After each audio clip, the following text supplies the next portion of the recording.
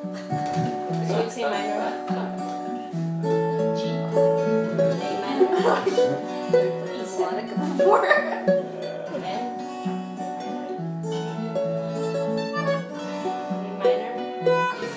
The way a bicycle stays upright is that it is in a constant state of falling over.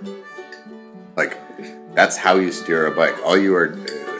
That's why you have handlebars, because you are constantly falling and you're reacting to the fall to counter it and to go the other way and then back and forth and back and forth and back and forth. The bicycle, what makes it so stable is its instability, right? And so, I mean, there's a philosophy for life right there, right? You know, in order to move forward, you have to be unstable. You can just park the bike, sure, but then nothing happens. And so, I mean, that's where that feeling of freedom and flying and all that comes from. So.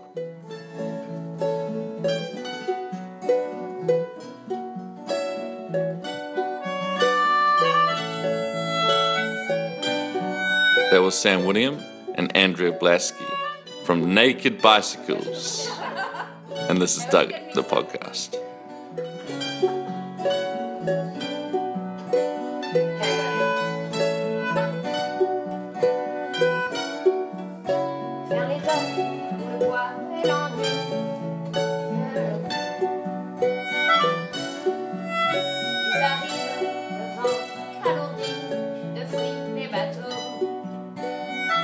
Welcome to Doug at the podcast, your daily dose of vitamin D. Doug, Vitamin Doug. Me and other people. It's a podcast. If you're tuning in for the first time, my focus is on people who are out there doing it. The motto, think less, experience more. It's kind of what I'm trying to live by. And for me, that's kind of where happiness lies, and that's the key to life. So trying to find the secrets of the happiest people in the world and the people that are out there doing something really interesting. And this is a bonus episode. Well, every day is a bonus. But I'm off. A few years back, my dad met Sam on Quadra Island and Andrea, and they actually mistook him for a kind of a homeless Kiwi guy, or just not a homeless, but just he was woofing and doing different things, and he inquired about one of their bikes, and they were like, well, you know, it's you probably just buy a second-hand bike because they're pretty expensive, and he was like, no, money's not an issue. I can get one of these bikes, and they didn't quite know what to think, but then they found out our dad's background in it, and so he managed to get a touring bike built off Sam, which they're in the multiple kind of 5, tens of thousands, beautiful bikes, and so Dad got this bike built by Sam, and Sam's got like an 18-month waiting list at the moment, I think, or a year and a half at least. And so Dad returned about a year later and picked the bike up and cycled from up Quadra Island down to Mexico border, and I've come back to Canada to do the same. So I picked Dad's bike up from Laguna Beach, boxed it up and landed in Vancouver, and then I flew up luckily to see Sam and Andrew for a day, and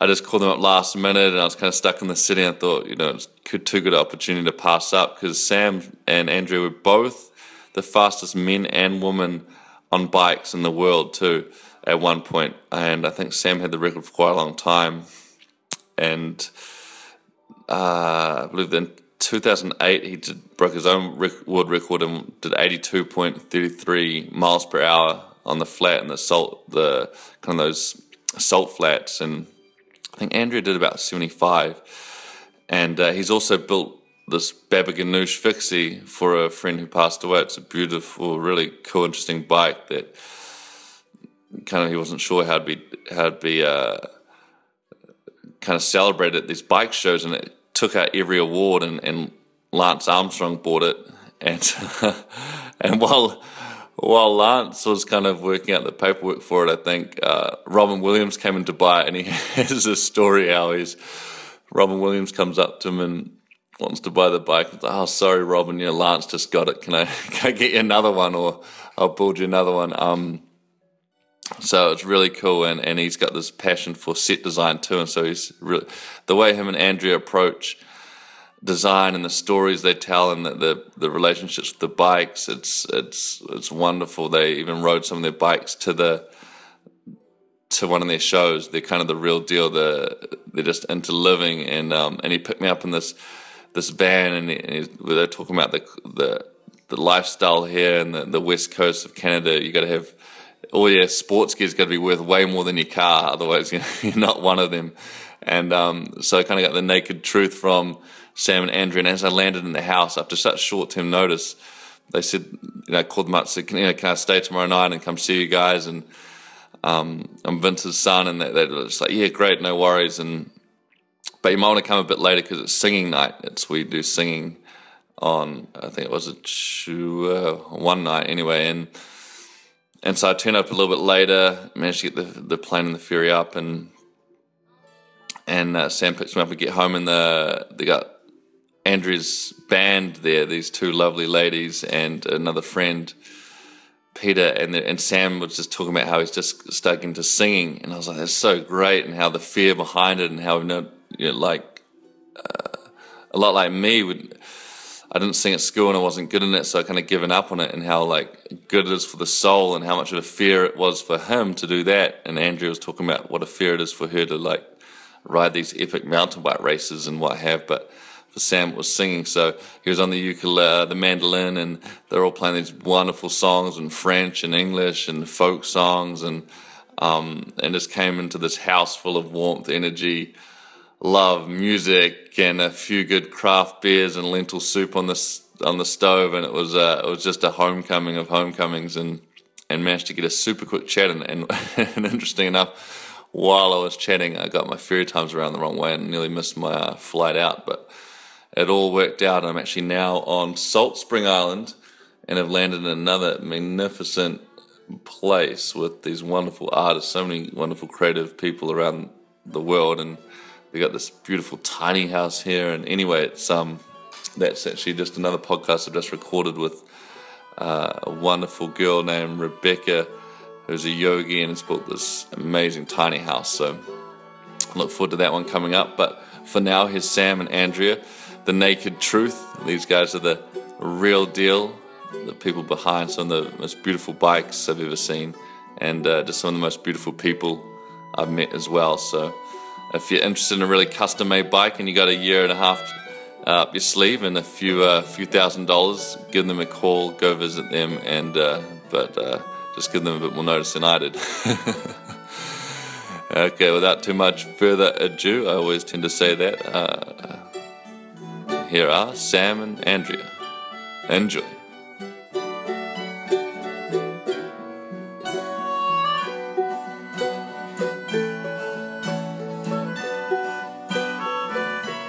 So what's the process if I went to order a bike? I'd come in and see yourself and Sam, and then just go through the kind of what you wanted. Yeah, totally. You come visit us, or email, phone, and then go through a list of basically what your dream bike would be, what you've been picturing for some people for a really long time. Like a custom build is not something you normally decide on a whim. It's something you've been considering for a long time. And I think the idea behind it too is that, for us anyway, the bike becomes it's like an extension of yourself as a part of your personality. And so for a lot of people, I think it's just I guess it's another way of expressing themselves, I guess. Yeah, and for a lot of people, this is the big purchase. This is the last bike they think they're ever going to own, although it's usually N+1 for how many bikes you have. I like how you said last night the was on the West Coast, if your outdoor activity gear it's not worth more than your car, you're not from here. Or That's right. Yeah, you got to be ready to have your priorities right. Yeah. You got to be able to at least go on a hike at a moment's notice. It's all about your priorities out here. Does Sam build in like titanium and steel and all just, or is it mainly just steel, or is it all kind of? Mostly materials? it's predominantly steel, but titanium is starting to come more to the forefront, as well as some stainless steel too. Okay. Each has their own positive qualities, I guess. Steel is really easy to repair. So if something you get into an accident or something happens to your bike somewhere down the line, or you even want to change the style of brakes that you have, you want to go from a fully geared to single speed or something like that. It's really quite easy to do on a steel bike. Things are more involved with a titanium bike as far as the welding process and cleaning process, and titanium is more expensive material. But the bonus about titanium is the ride quality is slightly different. Well, it depends on who you talk to, I guess. I have 2 steel bikes and 1 titanium bike, and I think I notice a difference in the titanium frame. But maybe it has more to do with my wheels. I'm not totally sure. But you don't need to paint titanium. So that's kind of nice. So with steel, you have to paint it. Oh, okay, to keep it from corroding. The titanium just... Titanium can just be titanium. And more recently, we started to play around with anodizing titanium. There's another company called Firefly. Oh, yeah, I've heard of them, Yeah, they make beautiful titanium bicycles, and they anodize their bikes. So we took a look at that, and we're like, oh, man, that is so cool. Yeah. Like, how can we do that? So we've just been experimenting. Is it the gold kind of... That's a part of it. You can get a whole range of spectrum of colors. But is that the way it's kind of welded together almost?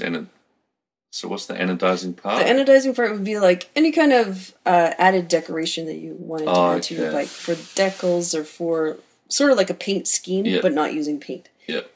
And it uses a charge instead to change the color, at least. Maybe the property. I don't know. I don't know. Now I'm talking shit, so I don't know. Sounds good. I like... oh, very cool. And so you guys have been doing it as a partnership for a while. Yeah, I think since when we moved to Gabriel Island. So it started, I think, 1998 in Victoria. Sam started off with a couple frames for friends and for himself, and then it slowly kind of grew over time. And then by the time we moved to Gabriel, which I think was like in 2004 or something like that, then he needed more help. And I was pretty logical next step to help. Although my training is in biology and environmental technology. I have like no business training whatsoever. Yeah. So this is basically just means that anybody can run a business. You just got to be willing to learn and sort of have determination just to continue through. Because really, I think that's really what it's about. Is you keep at it every day. You just don't give up.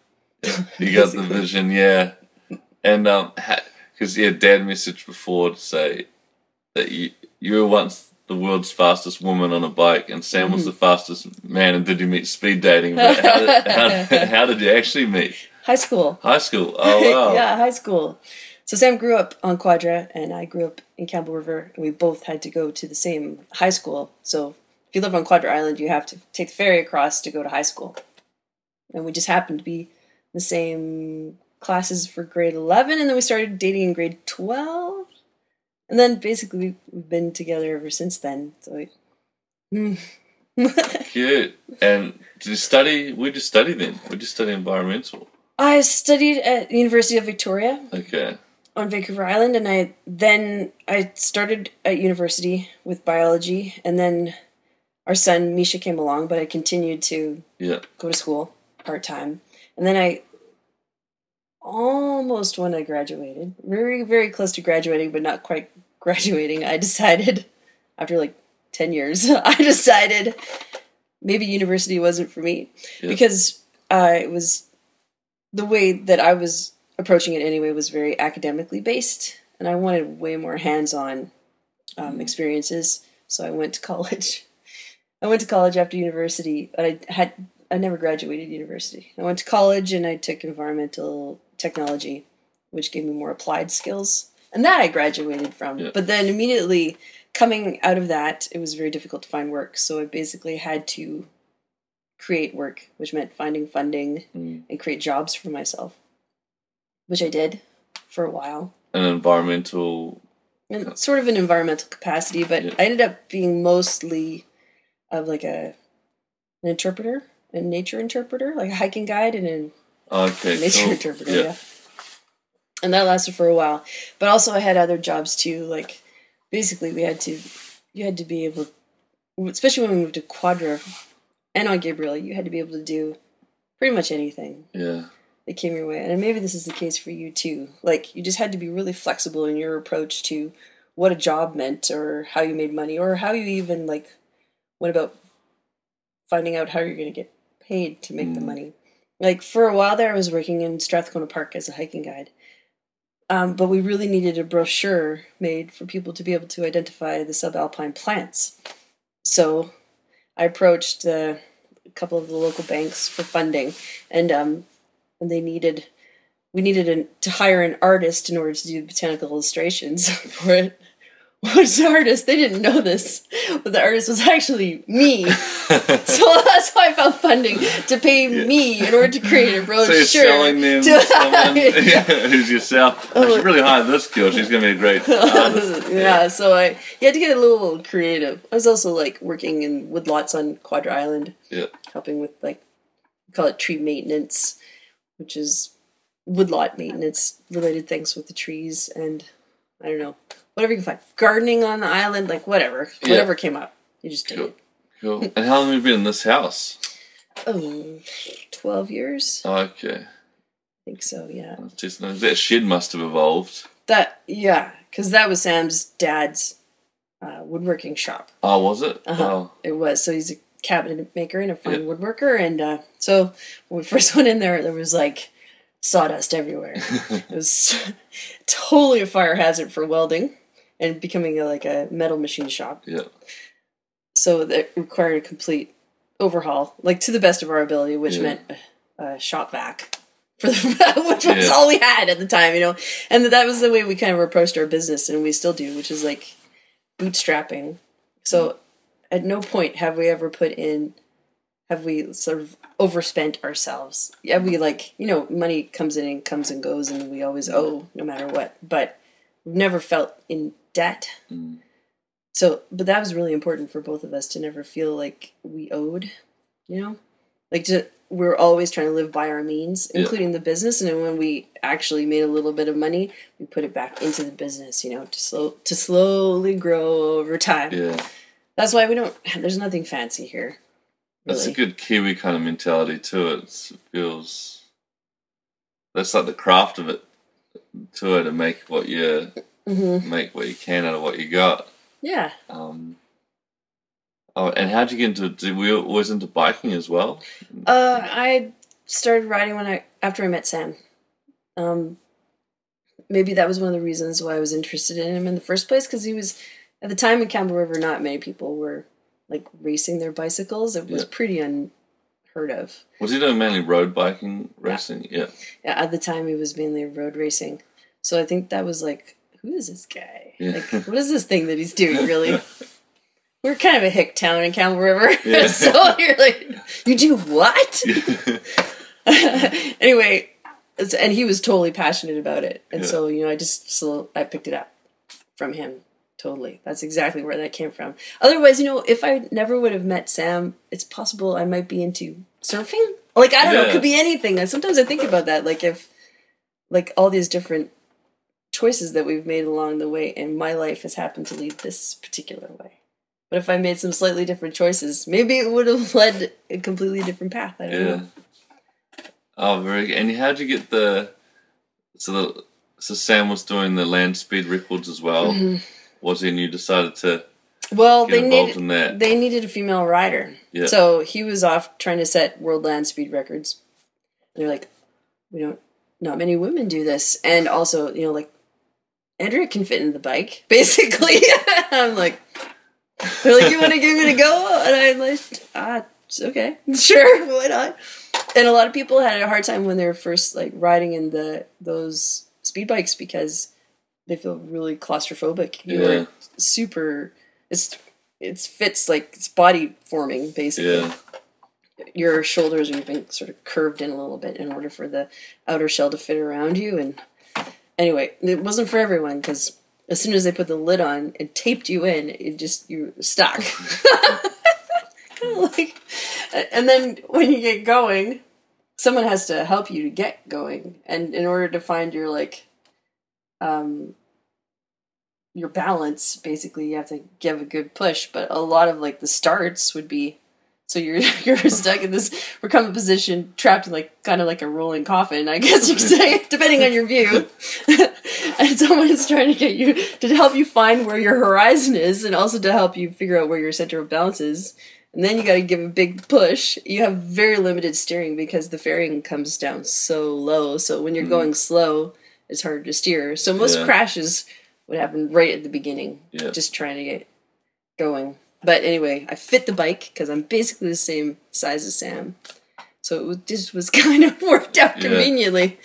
So yeah, I ended up doing that for, I think it was 8 years. I did that for. Oh, wow. And you go back to the salt flats in America every year or something, would you? Yeah, we go to Nevada.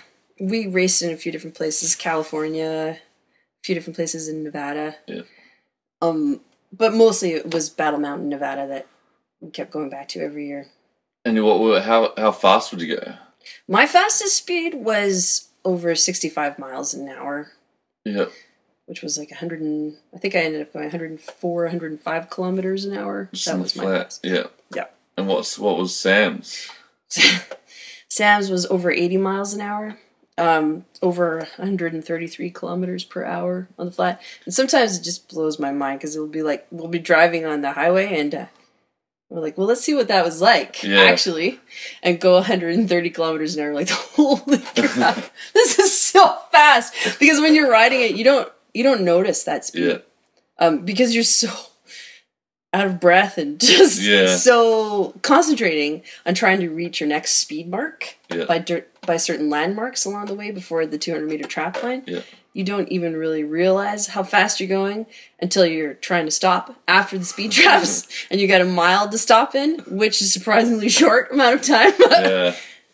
And you're like, but by that point you're so out of breath, and your body is sort of shaking. Yeah. From pure effort.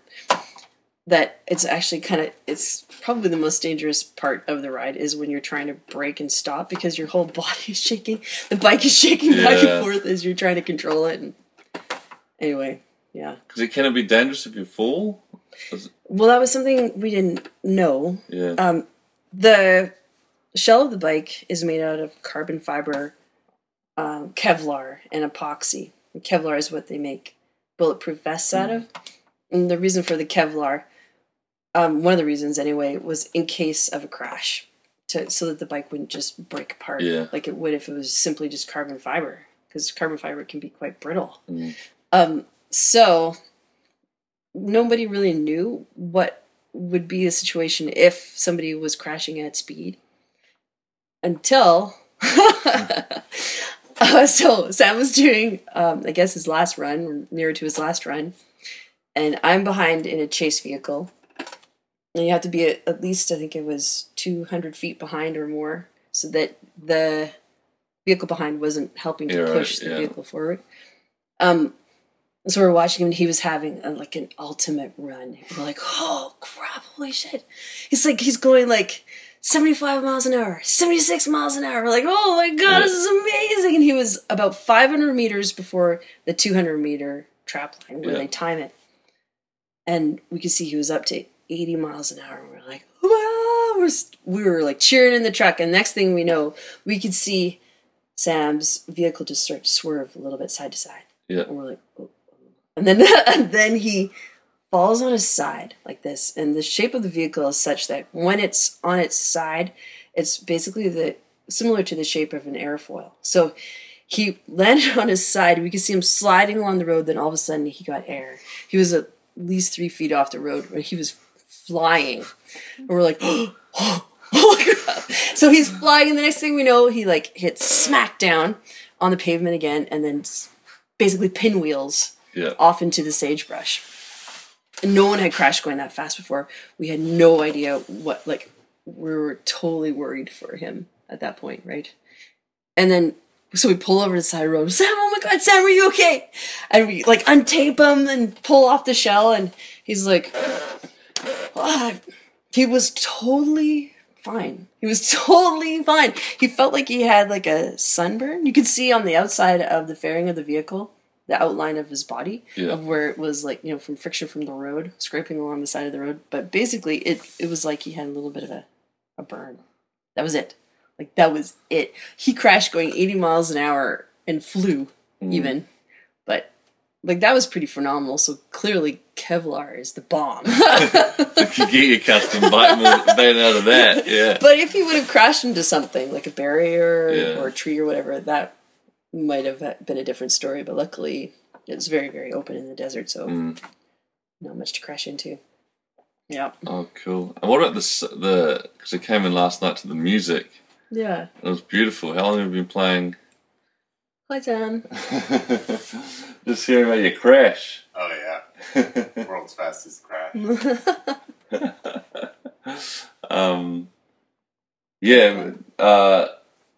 Is it cool to have a chat down there? Sure. A cup of tea or something? Yeah. Cool. Get the music. Yeah, now's probably a good time. Now? Or cool. Are you guys doing something? Yeah, we're recording now. We could jump in and make it a 3. Yeah, come on a communion. Do another chair. I can actually. I'm pretty happy on the floor. It's good because your audio will be better if you're there, and I can go down on the yogi position. Oh, there you go. Yeah, this is why I do all those hours stretching. What about the music then? Music. So I've been playing music since I'm not even sure. I started playing piano when I was 4, like taking piano lessons when I was 4. But my family always sang together, like my extended family as well too. My dad's family is very musical, and some of my mom's family is also very musical too. So I've just always was surrounded by it. And when I was 4, I demanded piano lessons.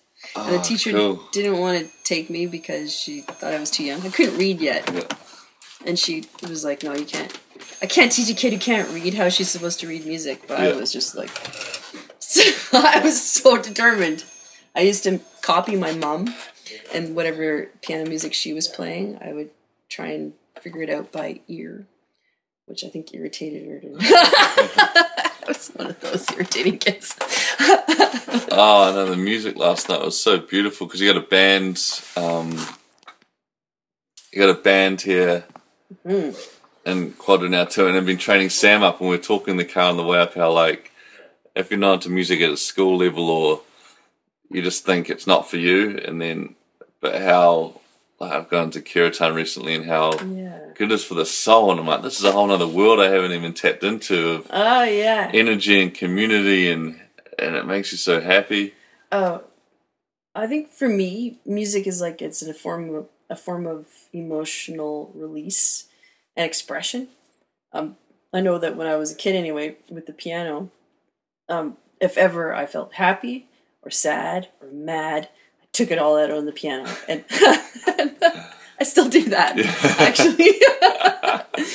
So, and I think I think everybody should sing, regardless of whatever you think your ability is, and regardless of whatever anyone has ever told you your ability is, and unfortunately we carry a lot of that with us.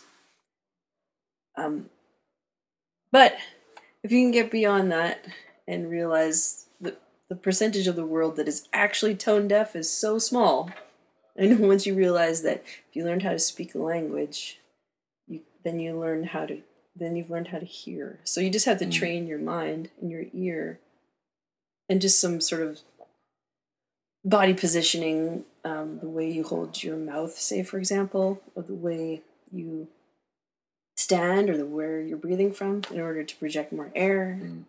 So it's basically just about learning. It's kind of like learning I don't know, like learning anything, actually. You got to start from the beginning, and then you just work your way up again. But I know for Sam anyway, he didn't sing forever. I remember when I first met him, he would not sing in front of me. Not even a little bit. And it wasn't until our kids got a bit older and I started playing music with them all of the time. And basically, my idea of playing music with the kids was we just sit around, give them an instrument of whatever they wanted. Just give them a whole array of instruments and just start playing. And I'm like, okay, you guys just add in your part. And then everybody would get a solo or whatever. It didn't matter. It didn't even matter what it sounded like. Because everybody was like adding to the experience of it all. And that's totally what I still think now. Unless they want to get specific about it and they want to improve their tonal quality or whatever it is, their ability to hear. Or their, for these guys that their ability to harmonize or to be able to pick out a harmony, which just requires work, basically, and practice and time. Yeah. So eventually Sam started to sing. And we actually ended up getting, that computer or game called Rock Band. Oh, yeah. Yeah, well, Rock Band made huge steps towards our sort of musical progress as a family unit. Like, actually, we formed a band. Our family we had our own little band. We fought a lot in our band. We fought a lot over who was leading the band. That was between me and our son Misha and our daughter Sophie. Sam never ever tried to lead the band. We fought over what songs we were gonna play. Yeah. We fought over who was singing what harmonies. But we wrote a couple songs, goofy songs together, and then performed for family and friends. And then we split up. The band split up. But then we had a reunion for. But it was a bit of a struggle. And also when the kids were like. Misha must have been about 15 or 16 and Sophie would have been 12. And the local community theater, they put on a local production or a version of Mamma Mia, basically. And so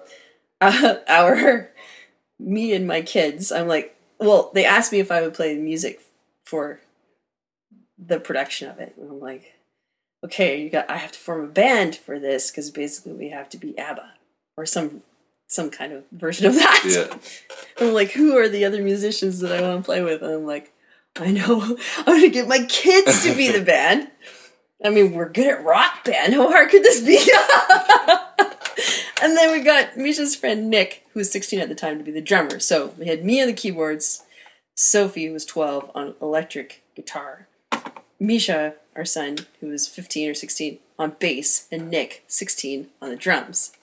And trying to get them to learn ABBA songs. Well, first of all, Misha was like into heavy metal, and Nick was into heavy metal, sort of punk rock, and Sophie was into like Simon and Garfunkel. No, Beatles. The Beatles. Yeah. So they were like, I hate ABBA. So it was like herding cats with those kids. But by the end, we learned like all of these ABBA songs, of which we had to transpose. Had to figure out like. It was crazy, actually, when I think about it. I had 3 months to figure out. Was given the piano music, which then I had to transpose to whatever the singer needed.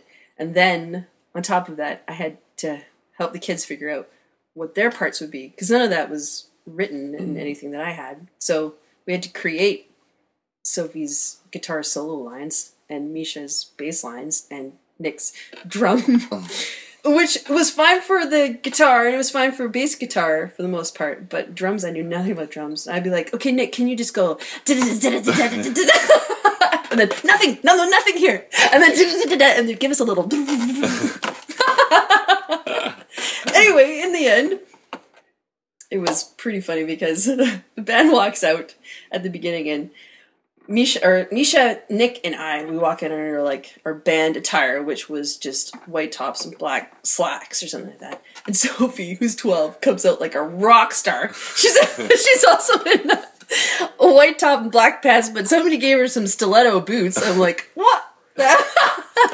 And she's like, she stole the show. I swear to God, like during the performances, because like she had all of the guitar solos. And she just wailed on the guitar. Like, she'd stand up during the guitar solo. She'd be like,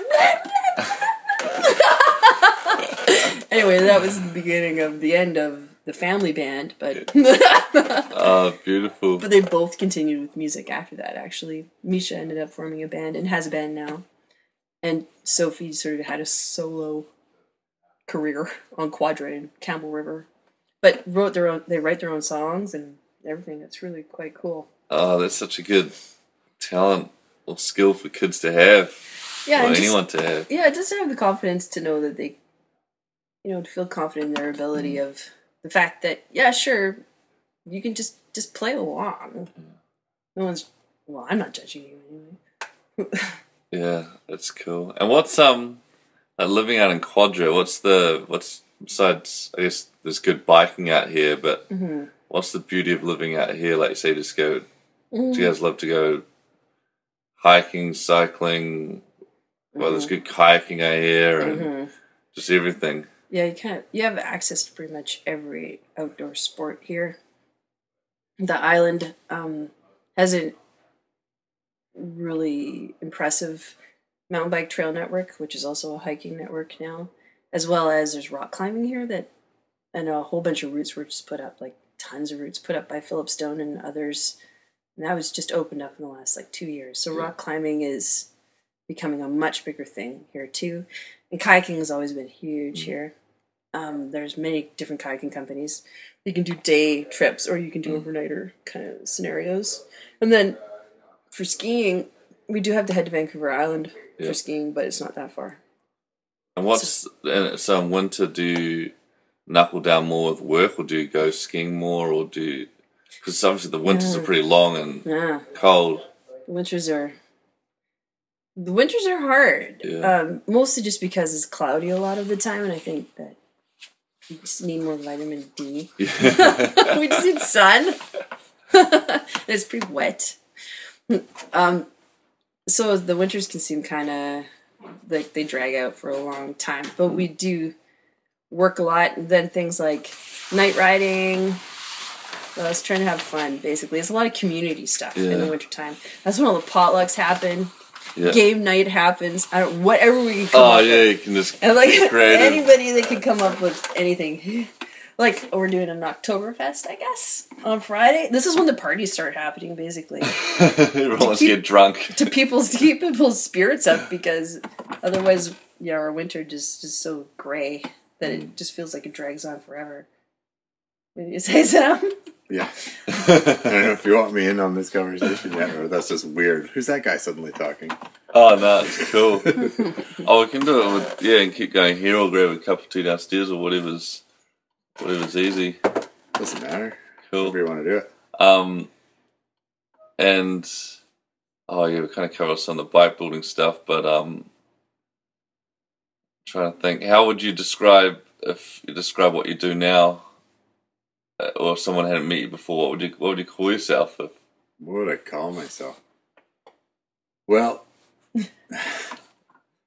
it's funny. I have this conversation with people, and it's like I actually don't like the sort of the labels of being a something. It's a little twist, but I often have this conversation with people, and it's like people who say, what would be an example? I'm a carpenter. I'm like, oh yeah, okay. So what do you do? And if they also say, I'm a carpenter, I'm like, So being a carpenter is more important to you than actually working with wood. If they say, what do you do? And they say, oh, I work with wood, or I build houses. They're not saying they're a house builder. They're saying they build houses.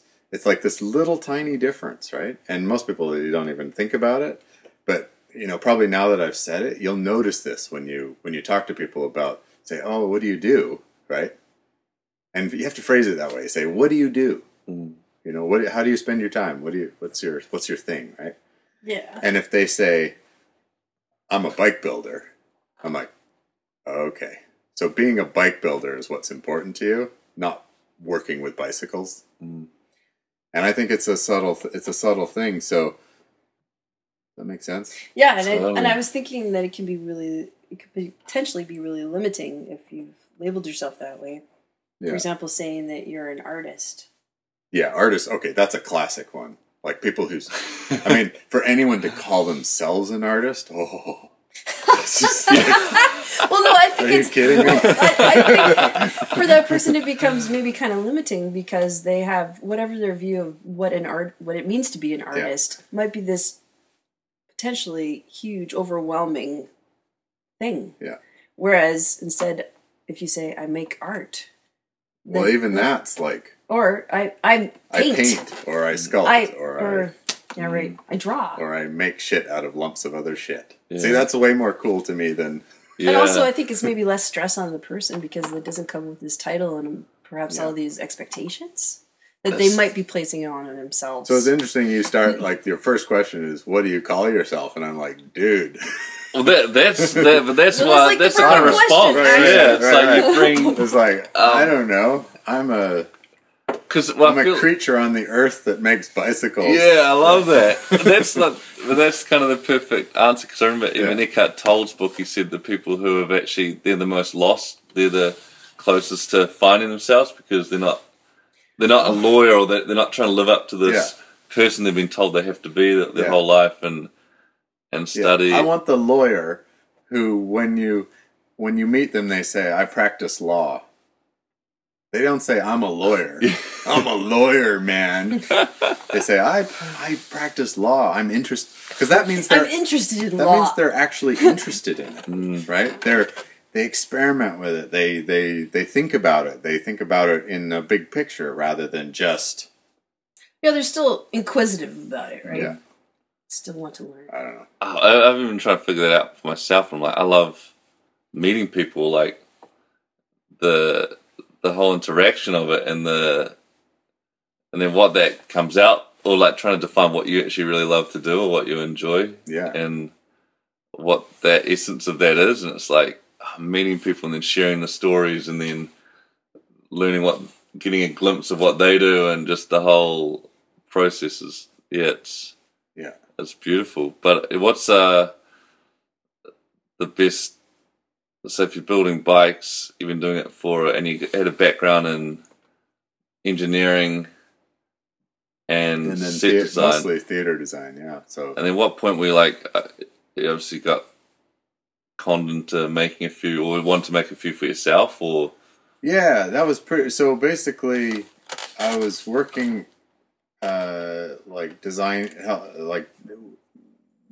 designing sets and lights and costumes, theater stuff anyway, in general.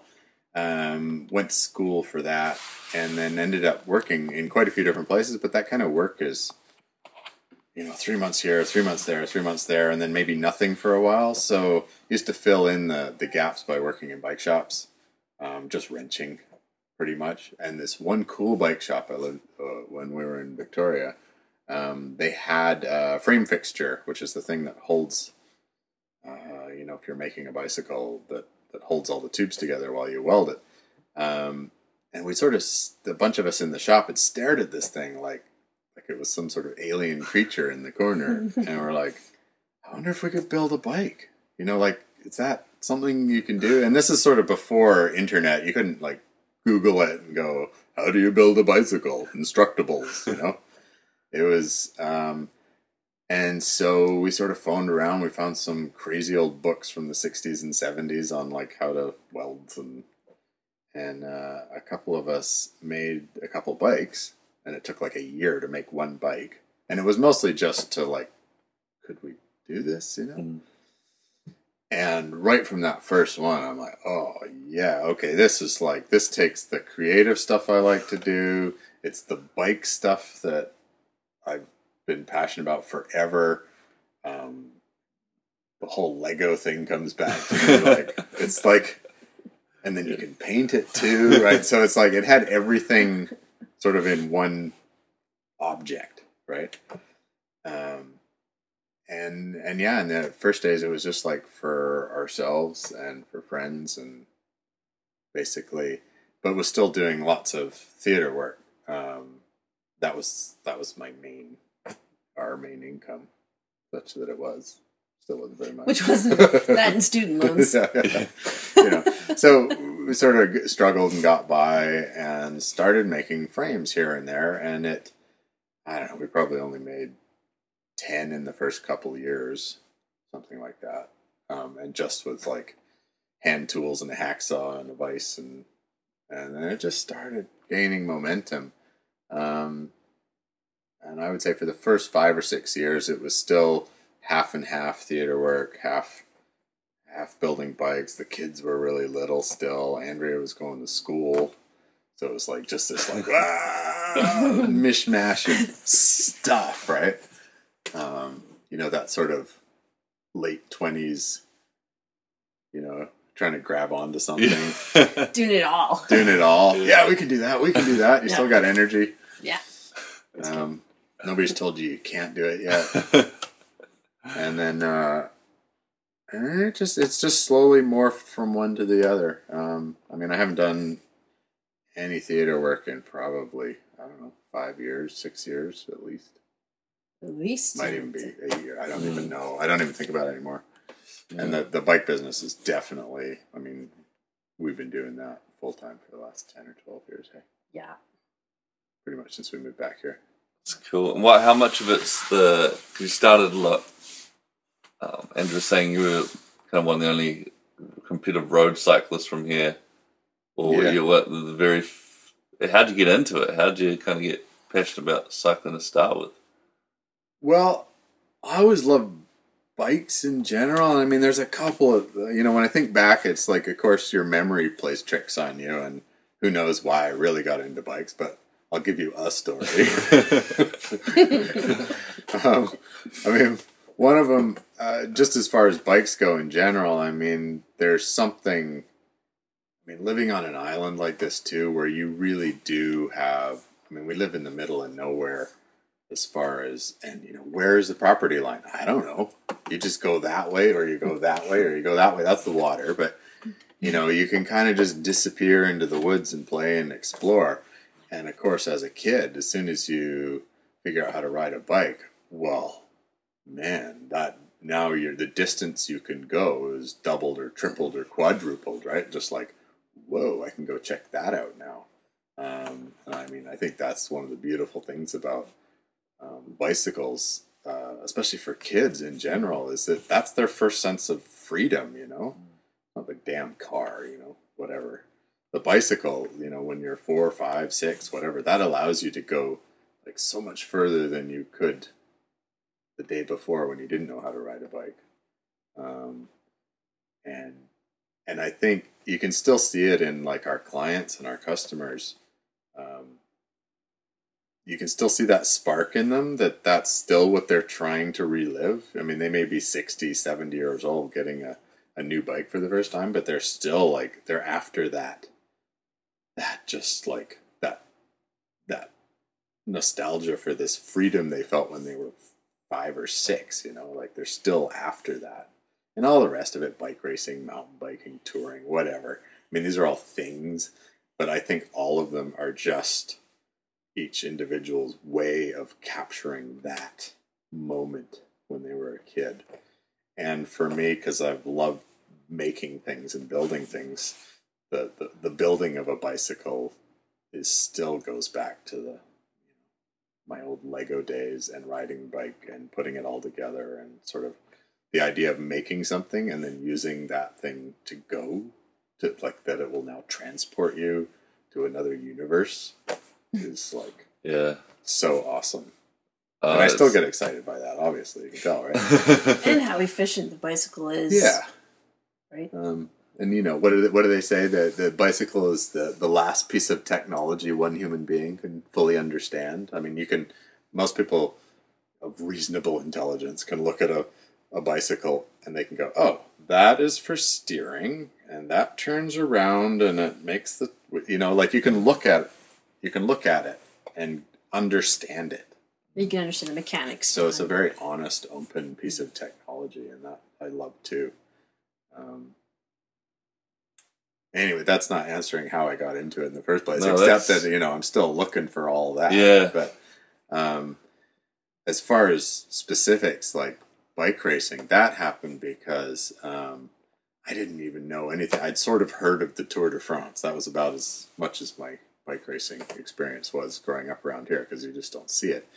But a friend of mine wasn't doing very well in school, and he had to go to summer school, which is in Campbell River. So he had to ride across the island, take the ferry, and ride through Campbell River to get to the summer school program. And his parents were so upset with him that he had to do this, and they're like, "There's no bloody way we are like driving you or taking you. You're gonna find your own way." And he's like, "But I don't have a bike or anything." Well, you find yourself a bike. And so he hooked up with the local bike shop, and they had some parts for him, and they sort of helped him put this bike together. And I'm sort of watching him do all this, right? And I'm going, well, I need a new bike. And the bike he happened to put together happened to be a racing bike, and the bike shop that was helping him told him about this local bike race called the Comox Cup, which is still happening to this day, 30 years later. Yep. And he started telling me about, and he went and did one of these races because he put this bike together and he was using it to go to summer school, and then he went and did one of these races, and I'm just watching all of this and I'm going, this is fascinating. Like, what is this stuff? And so he did the first one. He said, Sam, you got to do this. This is awesome. I'm like, okay. So went and we can move if you want. We'll have a break if you. I think that's just Dave, isn't it? Yeah, that's Dave. What I was saying. Oh yeah, and so basically went and did this first race, and it was just so much fun. Just continued from there, and I mean that was it. From there, lots of road racing, and initially, and that just led to everything else. Did he try and get to a certain? Did he have aspirations of trying to be like a pro or a? Oh, probably in my brain, like who knows? I was 15, right? So I think initially you don't have those kind of thoughts. You're just like, you just want to go to the next race. Yeah. Right? Do that again. Get your next fix, right? And then, of course, as you start to get better and you start to go, and you start to see pros or go to bigger races, you start to see where you stack up against them. And you go, maybe I could do something like that. But sport's a pretty brutal truth teller often, and I think right from the beginning I knew that there was certain parts of the sport I was really good at, and there was other parts that I was just not good at. And as far as I knew, I think I knew in the first year or two that there's no way I was going to the Tour de France. Say it's just not my style. I couldn't do it. So was it Shane coming before? Yeah. Just that must, and you and well, David. Shane just paid me in pot. I'm like, dude, like I don't even really smoke pot. Last time, and he always brings me weed and no cash. Last time Shane paid yeah. us in this. This is okay. So this is sagebrush from Oregon, and this is juniper. Yeah, it smells awesome. But he brought me a bag of weed and a chunk of obsidian. Hey, you got some obsidian? Cool. What's obsidian? It's a rock. Volcanic rock. It's volcanic rock, though. Yeah. He's a rock. I didn't try that at my local bike shop. There you go. I'm like, thanks, Shane. I could really use the cash. Here's some sand. Especially because There's a few shells. if I smoked a lot of weed, that might be different, but I don't. No, but your dad does, so that would be very handy. Yeah, He was and asking. Dave does. Yeah, Dave's already like, yeah. Yeah. Which one's this? You did some colourful paint job on that. Because you love what you do, and then you love you got all the community and friends, and then if everyone's biking too, then Yeah. and then you're the go-to guy to fix the bike. Yeah. It's like it must, and then you have people like me drop in and like ruin your daily routine. No, it's all fun. What is your normal daily routine? We're doing it pretty much. Yeah. Yeah, this is... I mean, yeah, it's... We make tea.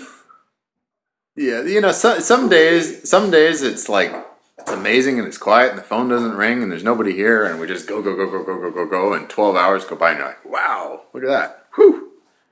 But that's not normal routine. Normal routine is putting out fires. It's like, whoom, oh, who's that on the phone? Oh, okay, I'm gonna do that. Oh, shoot, that's right. We got to order that. So now I'm on the computer for half an hour. Oh, somebody just showed up and they need to trade 2 chickens for a tire. Okay, go do that. You know, it's easy to get lost on tangents, basically, and forget what it was you were working on to start off with. It's amazing when you're doing this kind of business.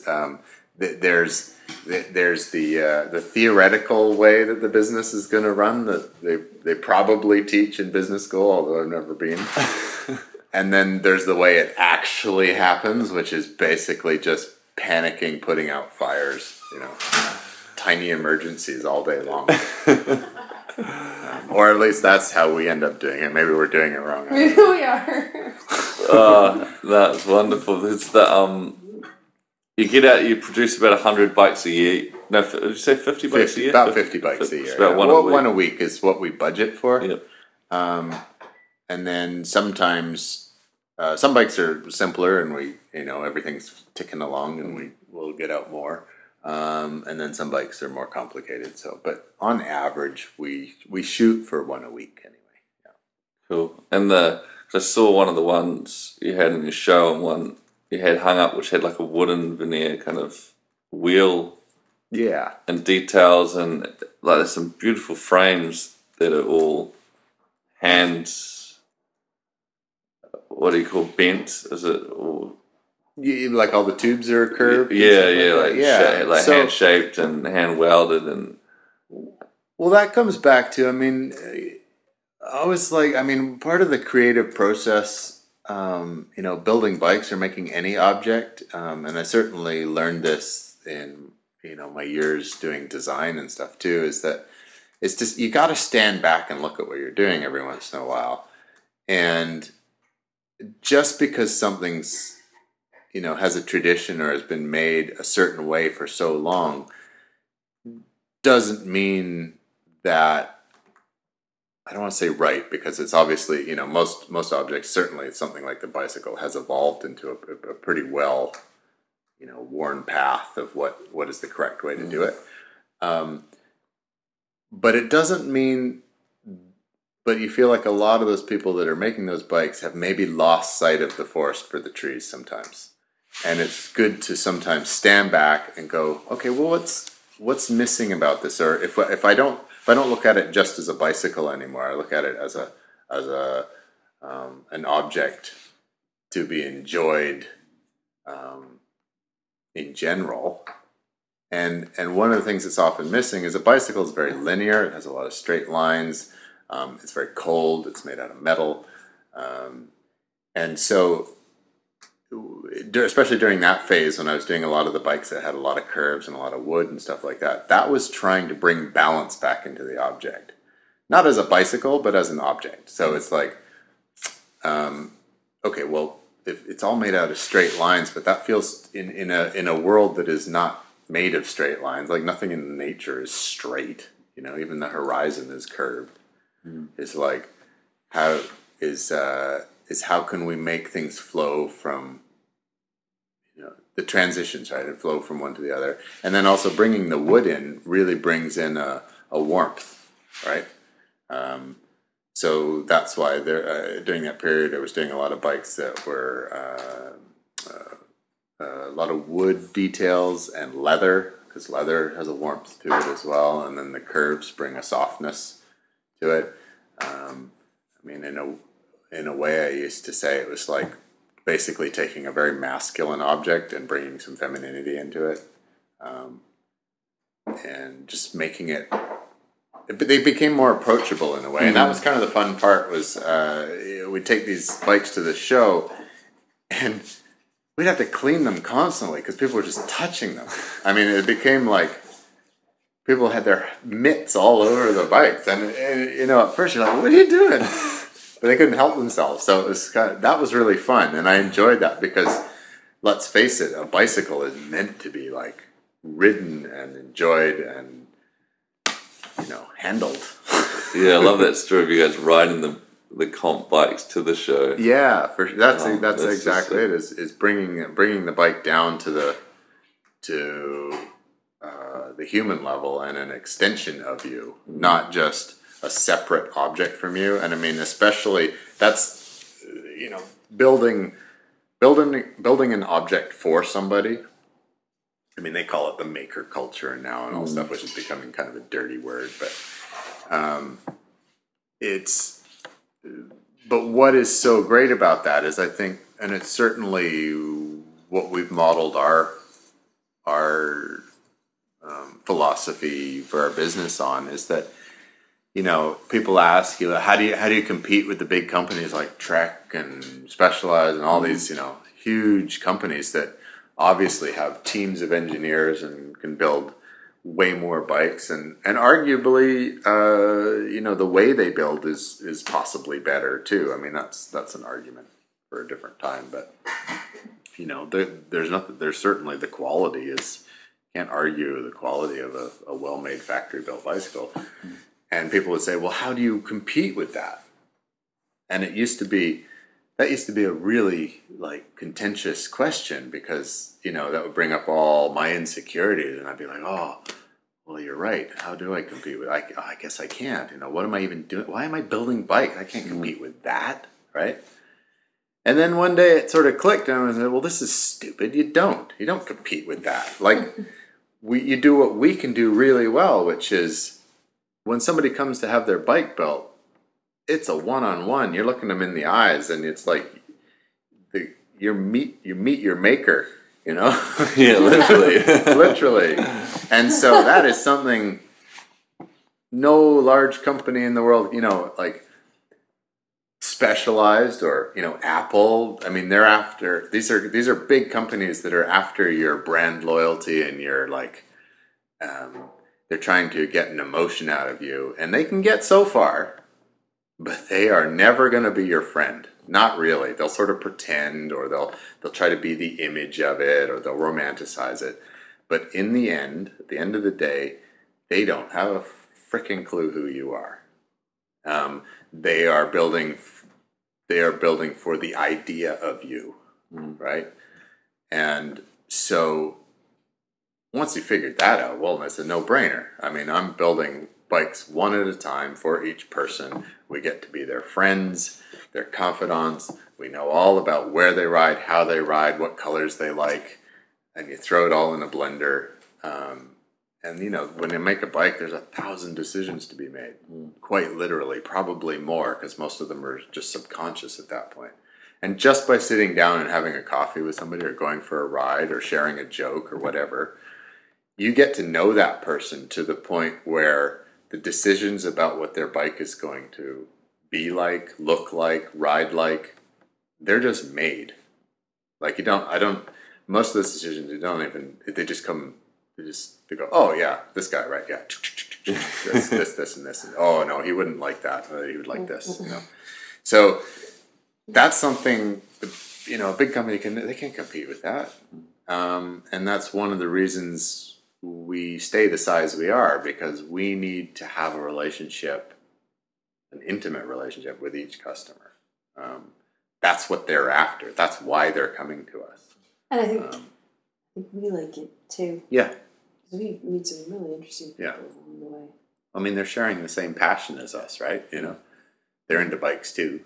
And they obviously care about,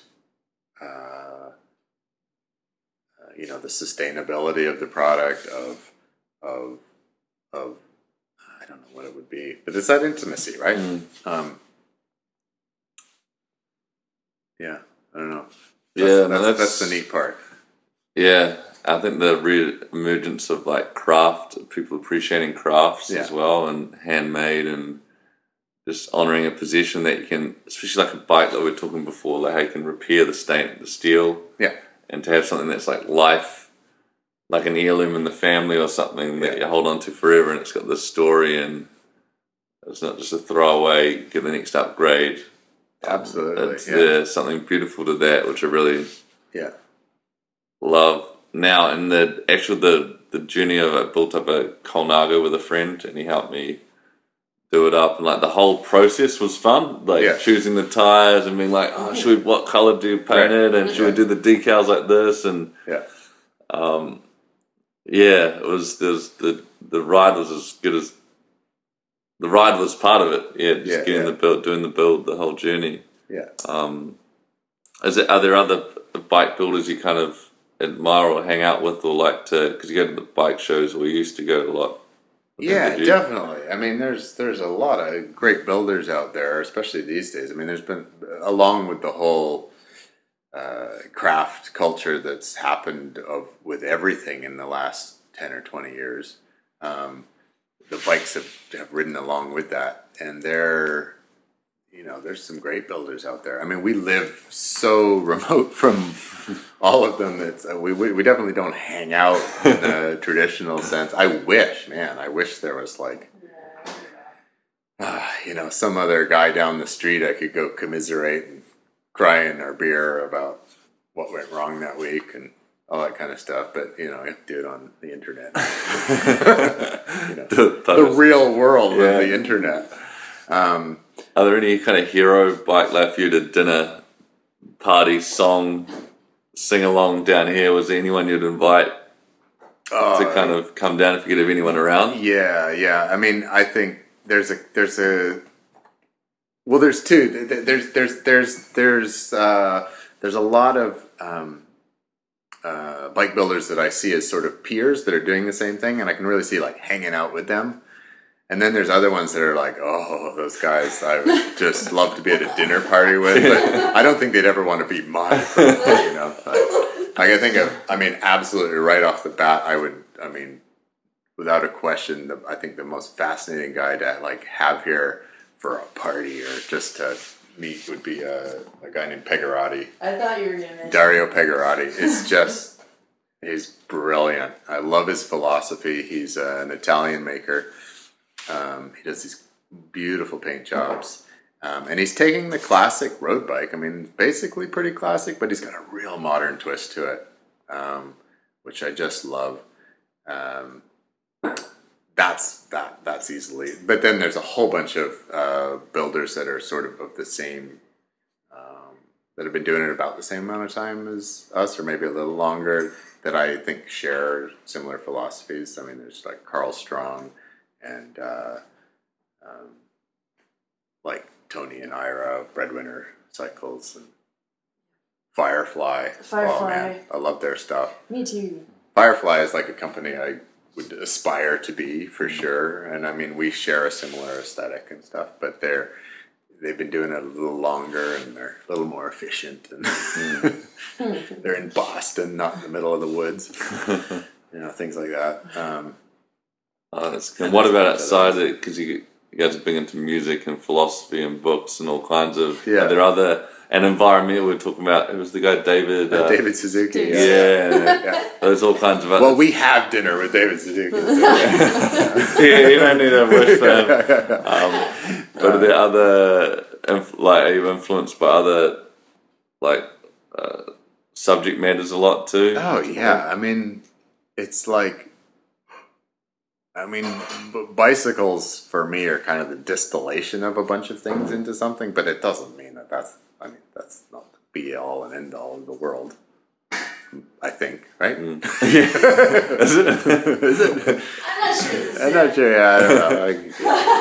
I could argue either way on that one. I don't know. I mean, and it changes all the time, right? It's interesting how you talk about getting to the mandolin or playing music and singing, and like what that might do for your thinking, and just learning something new again. And that's right. We were talking about that yesterday, and I mean, it's. That's a good point. I mean, you have to. As I was saying yesterday, I think you need to do things. You got to shake yourself up from time to time and do things that are like just outside your comfort zone that scare you a little bit, right? And music scares the shit out of me. I mean, I love music, but I was always like that thing in the other room, that I could watch or I could listen to. And especially, I'm being with Andrea for all this time. and who's like this amazing musician, can play whatever she decides she wants to play as far as the instrument goes. Like, oh, how does this work? I think you're holding it wrong. Oh, whatever. Just has that understanding, like, just zero fear when it comes to singing or playing music. And I'm just always looked at that in like awe. Like, how do you do that? That just looks terrible. That looks like jumping into the deep end of the swimming pool. And so I don't know, maybe 5, 6, 7 years ago, I don't even know when, I'm just like, okay, right, this is stupid. Like, probably because I was also getting to a point and an age where I wasn't improving anymore as a cyclist, not really, or improvements were so tiny and took months to accomplish that I'm just like, I feel like I need to try something new. And I'm like, well, I've got this partner who does all this music, so she's gotta, somehow I gotta like just get in that room with her and play around. And sort of just picked up the guitar because that's what everybody does, right? It's easy. Not easy to play, easy to find one. It's easy to pick up. Yeah, it's easy to pick up. Yeah, everyone's got one. And just started tinkering around, and it was horrible. I mean, I really sucked because I don't understand. I don't have the. I would never sing out loud. I certainly had never really played an instrument other than a grade 8 band. I think I played clarinet really badly. But what I loved about it was, first of all, I got that like adrenaline rush of fear a little bit. So it was like, oh, like the unknown. And then on top of that, the best part though, and this is the part that keeps me going, is that, okay, I've got something that I suck so badly at when I start that every day is a monumental improvement on the day before. And that is like, so you have this, first of all, you have the humility, for sure, because you're just not very good at it. But then you have the boost that there's something you're doing that you're improving at. And that's, we all want to do that. We all want to be better than we were yesterday, right? At whatever it is. So having something that you can mark the improvement over time is quite enjoyable. And then you have horrible days, like last night, and we were singing, and I don't know, I just felt off, and I was just like, I hate this, I don't know what I'm doing. And I went right back to my 6-year-old singing self, I have big plans for you guys. And then I get really stressed out. Yeah, I'm like, okay, your first performance. The album cover and And see, right now I'm getting cold sweats. And I don't know why, because it's probably like singing for your grandma and your Oh no, so good. But you gotta like do something that scares you once in a while. Yeah, that's what mountain biking is and was for me. It still is for me. It was the same thing. Totally idolized the way that you could go out and mountain bike or race and not have fear associated with it. And for me, racing was all about fear. It still is. But I really, really desperately needed to I was fed up with feeling that way. Yeah. So it was like, I have to overcome this fear, basically, and challenge myself. Yeah. So that's like, for me, that's my big learning that's happening right now. Oh, that's so cool. You guys have raised a family, built a business, and still... We're still afraid. Yeah, you're still scared as shit. Yeah, Is there have you done a big bike tour before? No, but it's interesting. I was looking at like what scares some people and scares other people. And like as your child, like I've always kind of been happy to be like the free kick taker in the soccer, or to take the bigger risks and know it's going to work out. And so I've always been happy to be like, well, I'll figure it out. Like, like, there's other people that are worse than me that have done this or older or like, it can't be that hard. I can do it. And then someone's like, shit, this is actually pretty tough. But you're like, shit, I've always had that attitude. And so, but music's a little bit different because I don't quite know where to start. And so I'm like, no, but my sister learned language, and my brothers learned music, and you know, so many people have. So I just have to like take the time and follow their process. But I've never thought it's like it's difficult. But then I have other fears and challenges like everyone else does. But but it's interesting in the city the other day, just trying to buy stuff and being in the city, and like that was actually making me. Like I got into a fear-based mindset. I'm like, where's the money? Like around the money and the cost and how I'm going to logistically do it. I'm like, and then just coming up here and seeing you guys like sing and having a beer, and it was like, no, this is the exciting part. I'll figure out all the rest later. Like I'm just gonna, this is the good stuff. Like totally. This is what motivates you to kind of do all the other crappy jobs. It was beautiful. Just a quick change in that headspace, but. Yeah, and I'm looking forward to the touring. On that, have you got a favourite thing you used to eat on the bike? Because the food's... Is it or like a meal you look forward to having, or is it anything? Food in general was amazing bike touring. I mean, bike touring, man, that's a whole other thing. Is the beauty of that, because you're distilling life into its just fundamentals, like... What are you going to do today? Well, I'm going to eat. I'm going to ride my bike, and I'm going to sleep. And then I'm going to repeat that. It's so great. And it's awesome because that's your whole... That becomes really quickly. It's amazing to me. You know, first, I always find the first 2 or 3 days, and if you talk to most people who go on bike tours, they'll tell you this too, like second and third day is the worst because you're still back home, right? Like you're still thinking about all the stuff you haven't done, all your work, whatever. You have the anxiety, like you're saying, about where am I going to get the money? This is going to cost too much. I don't know. Wow, my bike's not working. Where am I going to stay? Where am I going to stay? All these things, right? And then by about the day 4 or 5 for most people, that just melts away and you can't even remember where home is. And your whole thought is just like, wow, it's pretty out here, or wow, it's raining, or whatever it is, whatever your moment is, and then, I wonder what I'm going to eat today, and so I wonder where I'm going to sleep, and that becomes everything, and that's, you know, for some people that may sound horrible, but I think it's an awesome thing.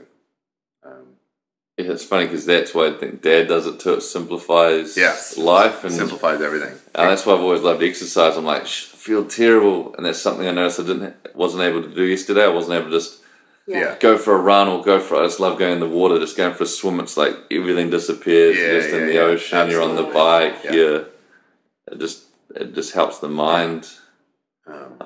And so as far as food, I mean, one of the best things is everything starts to taste amazing.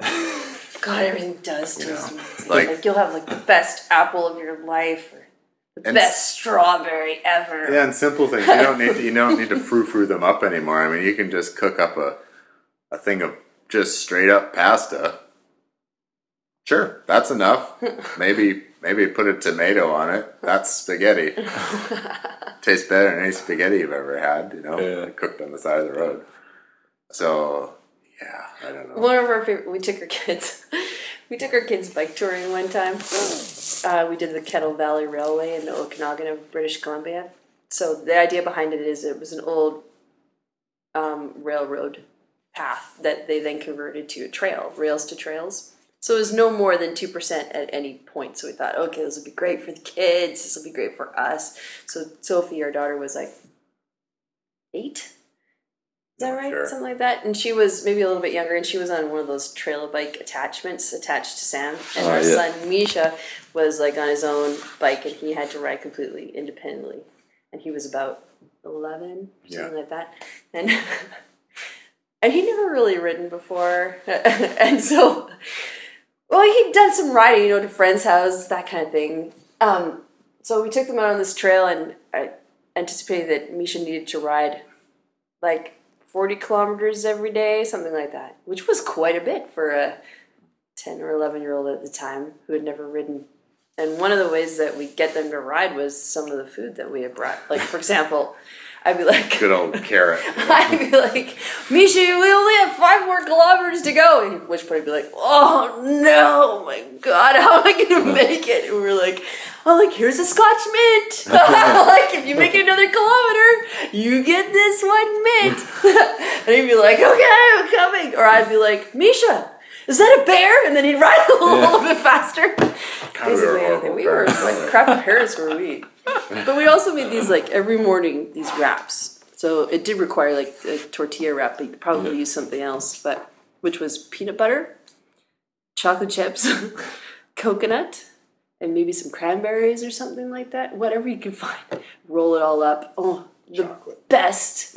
Yeah, chocolate. The best. That was like the best breakfast ever. Yeah. It totally fueled everybody. Everyone was looking forward to that every day. Yeah. Oh man, that's so cool how you appreciate just the simple things. Yeah. And I can't remember what you were talking about the other day, but watching the dog outside who just meditating on like the grass and the rain coming down and the appreciate everything you saw in the moment. Yeah, you really start noticing things around you.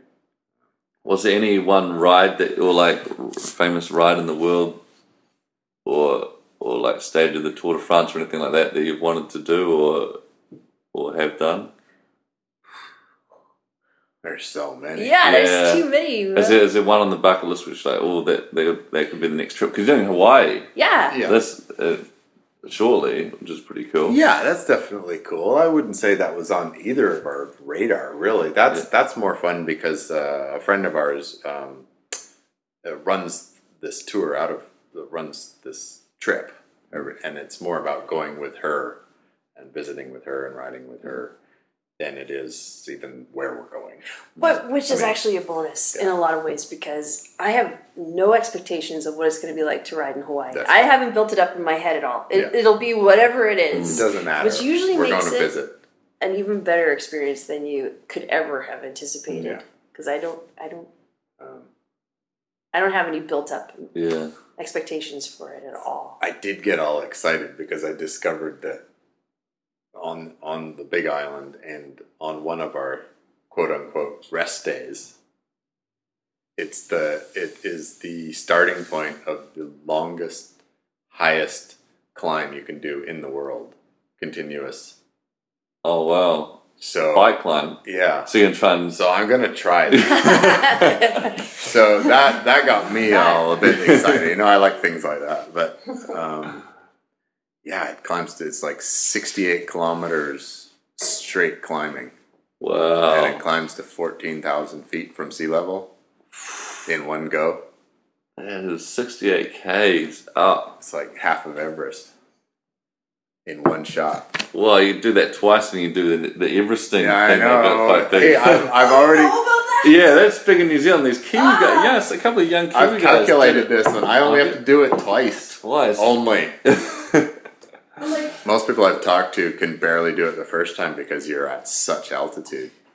These Kiwi guys did it, some young guys recently just for I don't know if it was for a charity or not, but they just decided to do it and they chose one hill and they had to do it like 200 times or something because it was... Yeah. No, we do that around here too, and I've definitely been... There's a whole thing where you can plug in Strava segments. And it'll spit out like how many times you have to do it, how much distance that would be, and if you know your power output, it'll tell you basically how long it'll take you, and it's awesome. I definitely dorked out on that. That's but good. I think this particular climb to do it once is going to be brutal enough, let alone to do it twice. In fact, most people. I think there's very few people that have even managed to ride up this one and ride down. Most of them get picked up at the top. It's just because 68 kilometers of descent from altitude is another whole. Oh, and the hands on the brakes. It's just and you're kind of out of it, and who knows, right? And the weather can be anything too. Yeah. So that's a whole adventure in itself, but. I've always wanted to do the Tour Divide. That would be great, the Tour Divide. That's become a sort of race in the last few years, but it can be obviously just done as a ride. But it goes from Banff in Alberta, and it basically zigzags the is it the Rockies? Mm-hmm. Yeah. So it goes back and forth over the Rockies all the way to Mexico. Oh wow. All off road. Yeah. So combination of gravel road and single track trail. And that just looks fantastic. Yeah, that looks like a good challenge. Oh, there's so There's much. an event every year in June when they call it the Grand Depart.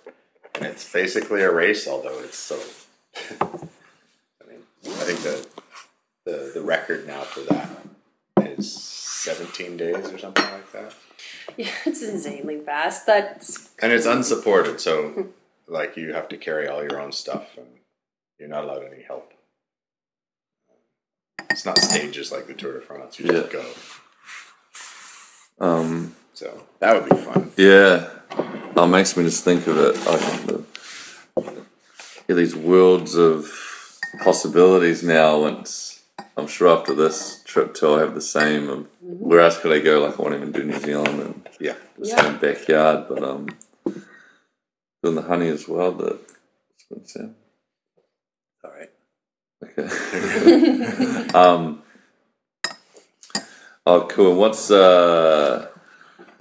would be one? I might need to start to wrap it up. If I've got to get the 1:30 ferry, and it's come up to 10 to 1. What time would 1:30 ferry? oh, it's the 1 o'clock or the 2 o'clock ferry on this side. Oh, on this side, 1 or the 2. What time do you need to be at the airport by? Well, flight 3.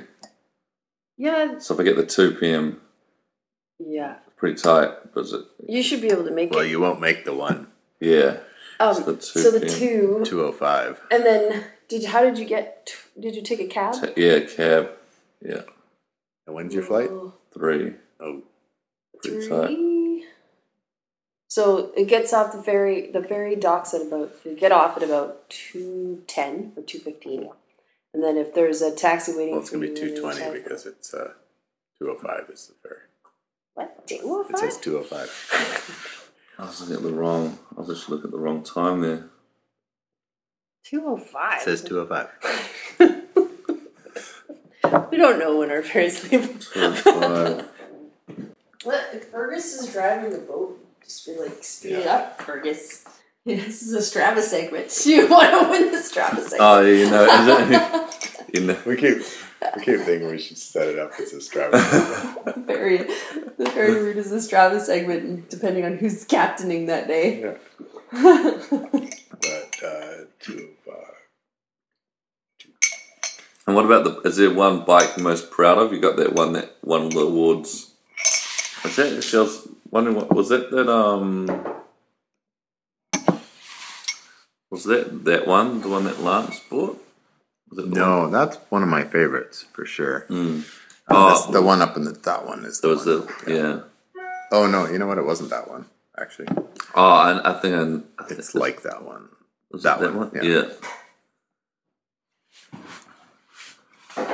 I mean, it's funny. I look at it now, and there's so much about that bike I don't like.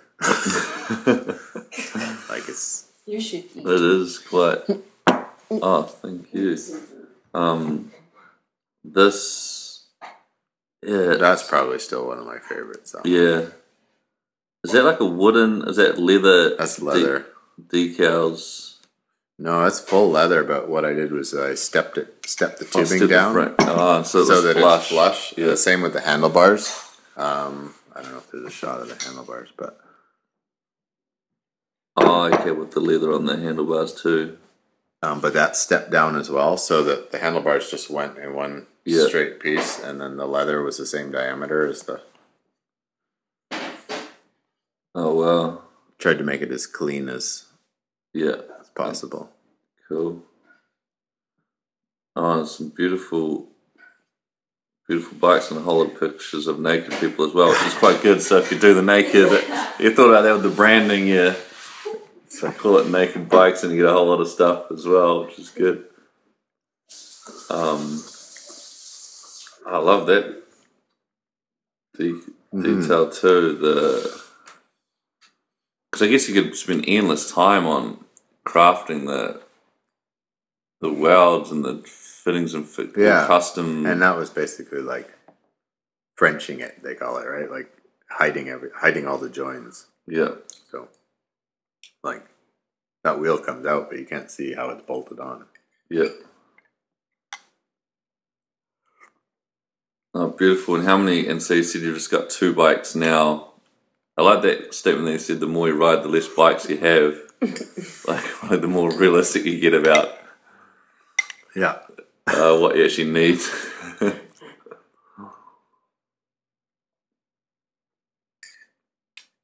Was there one particular riding you like to do the most now? No. It's all fun. It's all good. It changes with the seasons. What do you do to stay fit in winter then? If it's snow, you get snow out here, do you? Or Yeah, but not a lot. Yeah. We ride. Yeah, we really don't get Ride. snow. Yeah. I mean, this is sort of winter now. Well, it'll get colder. It'll get colder And there for a will while. be some snow, but it won't stick around for long. Usually. Are we still recording? No. Yeah, it's kind of one question I usually ask, which Yeah? yeah, Okay. I'll edit out the bit where or maybe I'll leave it in where I'm like, I just missed my flight. Whatever you want.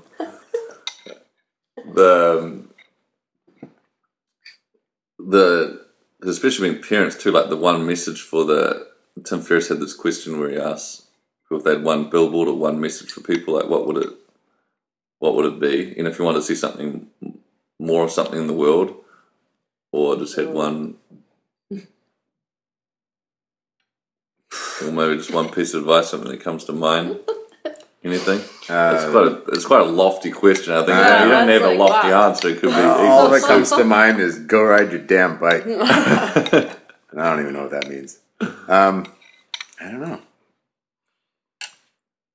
I mean, there's all kinds of trite things that come to mind about following your passion and riding your bike. And well, I like being out of the comfort zone with the guitar. Yeah. Too, just doing stuff like that. Yeah. I think, I mean, there's so many things in there. I mean, it definitely, I mean, this is not boiling it down at all. This is just talking around it. But that whole idea of exactly like finding your passion, but also something that scares you a little bit. And I mean, to wrap it all up with the bicycle, I mean, one of the beautiful things about the bike is that the way a bicycle stays upright is that it is in a constant state of falling over. Like, that's how you steer a bike. That's why you have handlebars, because you are constantly falling and you're reacting to the fall to counter it and to go the other way and then back and forth and back and forth and back and forth. The bicycle, what makes it so stable is its instability, right? And so, I mean, there's a philosophy for life right there, right? You know, in order to move forward, you have to be unstable. You know, you can just park the bike, sure, but then nothing happens. And so, I mean, that's where that feeling of freedom and flying and all that comes from. So doesn't fit on a billboard, but no, it's great. I really like that.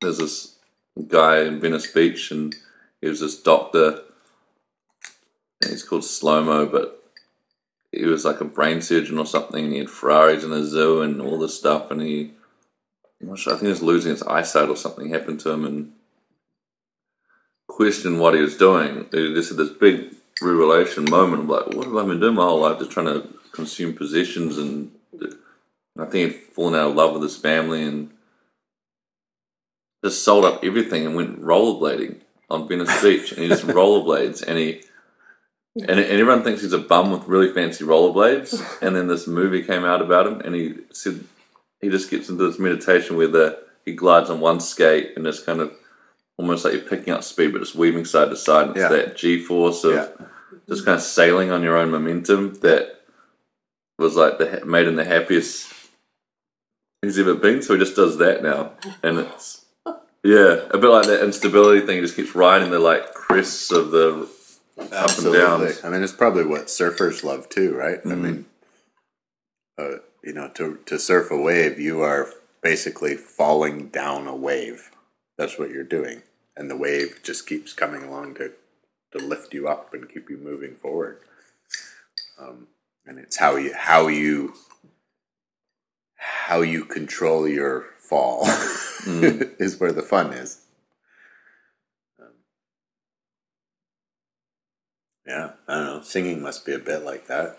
You have noise escaping your body, and it's how you control it that makes the differences. Yeah, I guess. I don't really think about it. And I think for me, one of my big things that I need to work on is to not think so much about things, not overanalyze things. I certainly do about bike racing, say, for example, which scares the crap out of me. But I totally overthink it, including before and during. Not at all after, because then it's over. But with music and with singing for me, there might be some thinking in order to solve a few problems, but it's not, I don't know. It's more emotion for me, I think.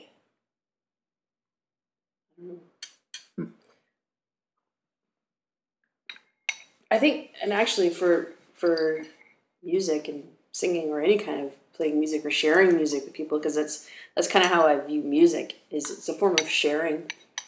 And like this version of me that you're getting right now, this is it's probably a little bit guarded. Like I'm definitely more open than I ever used to be, probably because I'm in my 40s and I just don't really care anymore about what people think. But what happens when I perform or sing or share music with people is I absolutely expose myself. I completely make myself vulnerable.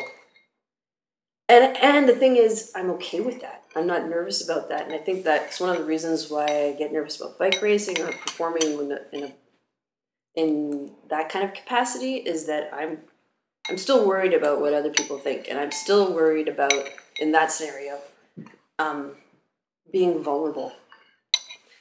But music provides me an avenue where I am willing to be vulnerable. And I think that, for me anyway, being more vulnerable in my life would help significantly to make it like a better life experience instead of trying to hide part of who I am all the time. Yeah, I was thinking just coming in last night how joyous it was, like the energy in the room. And that's like our natural state. And then this guy, that Steve Ross, the happiness yoga guy, just said, like, happiness is all in us, but we've just got these layers of kind of things, we're pressing it down. It's like that's the natural state, and this is the jobs and the fear and what do people think and the stories and the comparing yourself to other people. All this other stuff is just kind of keeping you from being there. Yeah. I was like, sure.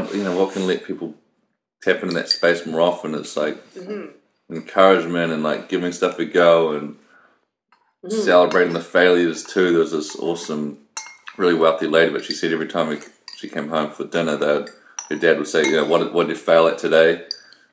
As like a success story. It was like really encouraging the house. Like, oh, that's awesome. Yeah. And they keep encouraging that kind of mentality. But yeah, it's interesting. I think we're all kind of singers and sharers and leaders when we're at our doing what we love. Yeah, absolutely. That's such a good metaphor with the music.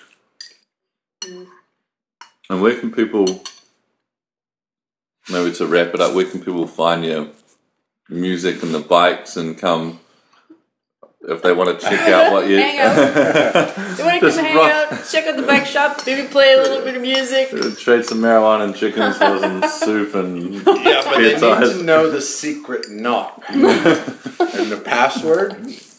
And the... yeah. And if they want to bike as well, what's... Well, the easiest access for most people is just to see what we've done on the internet there, and Naked. Check nakedbicycles.com. Bicycles. Yeah, I mean, we got our history there of what we built, what we do, and who we are, kind of just laid bare. As far as the music, Well, that just happens all the time. That's just here. Now, you might innocently be making your way to Quadra thinking you weren't going to have to perform that night, Yeah. but next thing you know, you got a solo in some group jam. There is no free lunch. Yeah. I'll have to do some practice next time. Turn up, but Yeah, you owe us a song. Still. yeah, look. Oh, that's cool in the Instagram as well, and then I guess. Yeah, it's pretty easy. You know, you search naked bicycles, you'll get distracted for a while. Eventually Make sure you'll you find find us. the bicycle site eventually. Cool. Oh, thanks so much for hosting me for the night and Oh, it's been fun. for having a chat and Yeah. just like showing me the shop. It's awesome and it's super inspiring too. I love the idea of creating something in a shed in the middle of nowhere and having the world see it or want it, you know. Yeah, no, I mean, who knew, right? No, it's so fun, and it's great having you come and visit.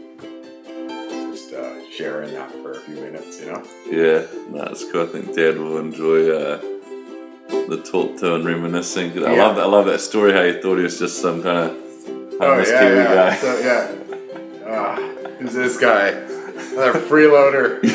Another freeloading. Another woofer. No, right away. Vince, we got on like house on fire. Oh, beautiful. It's great.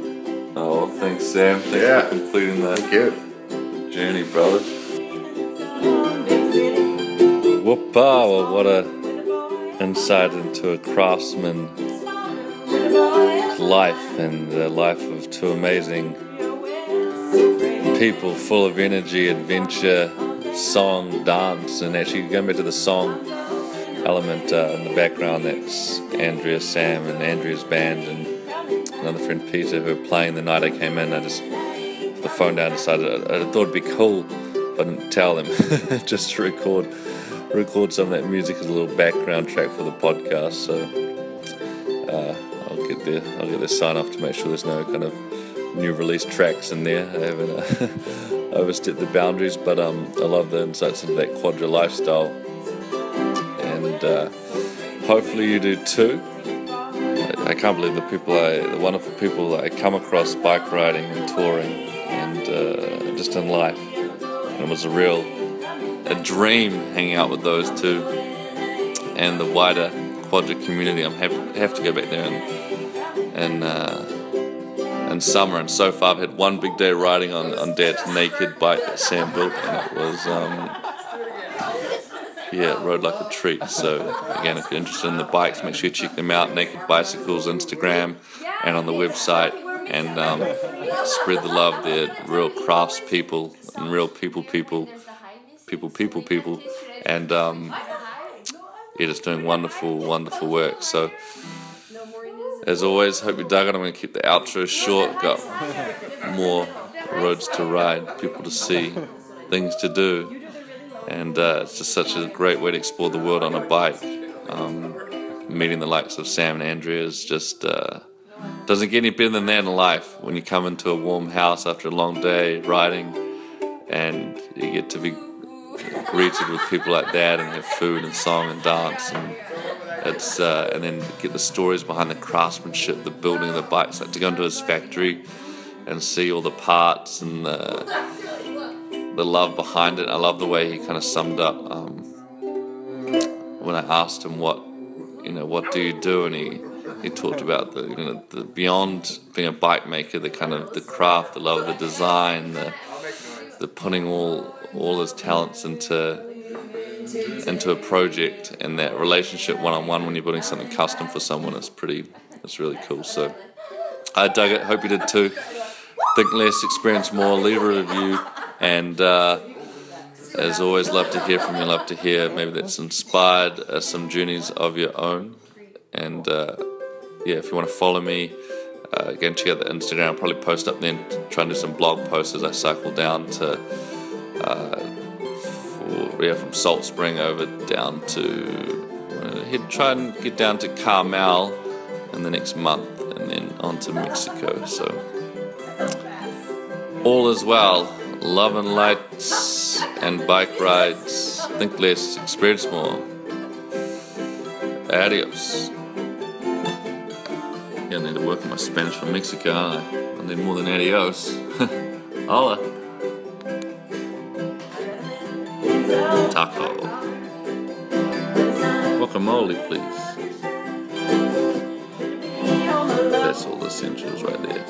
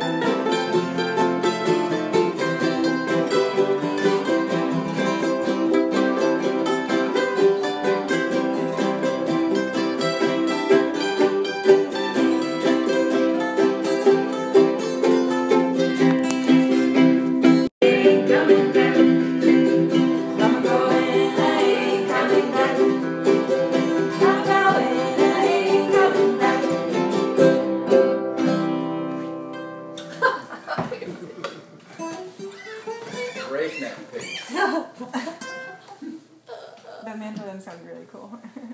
That sounds really That's beautiful.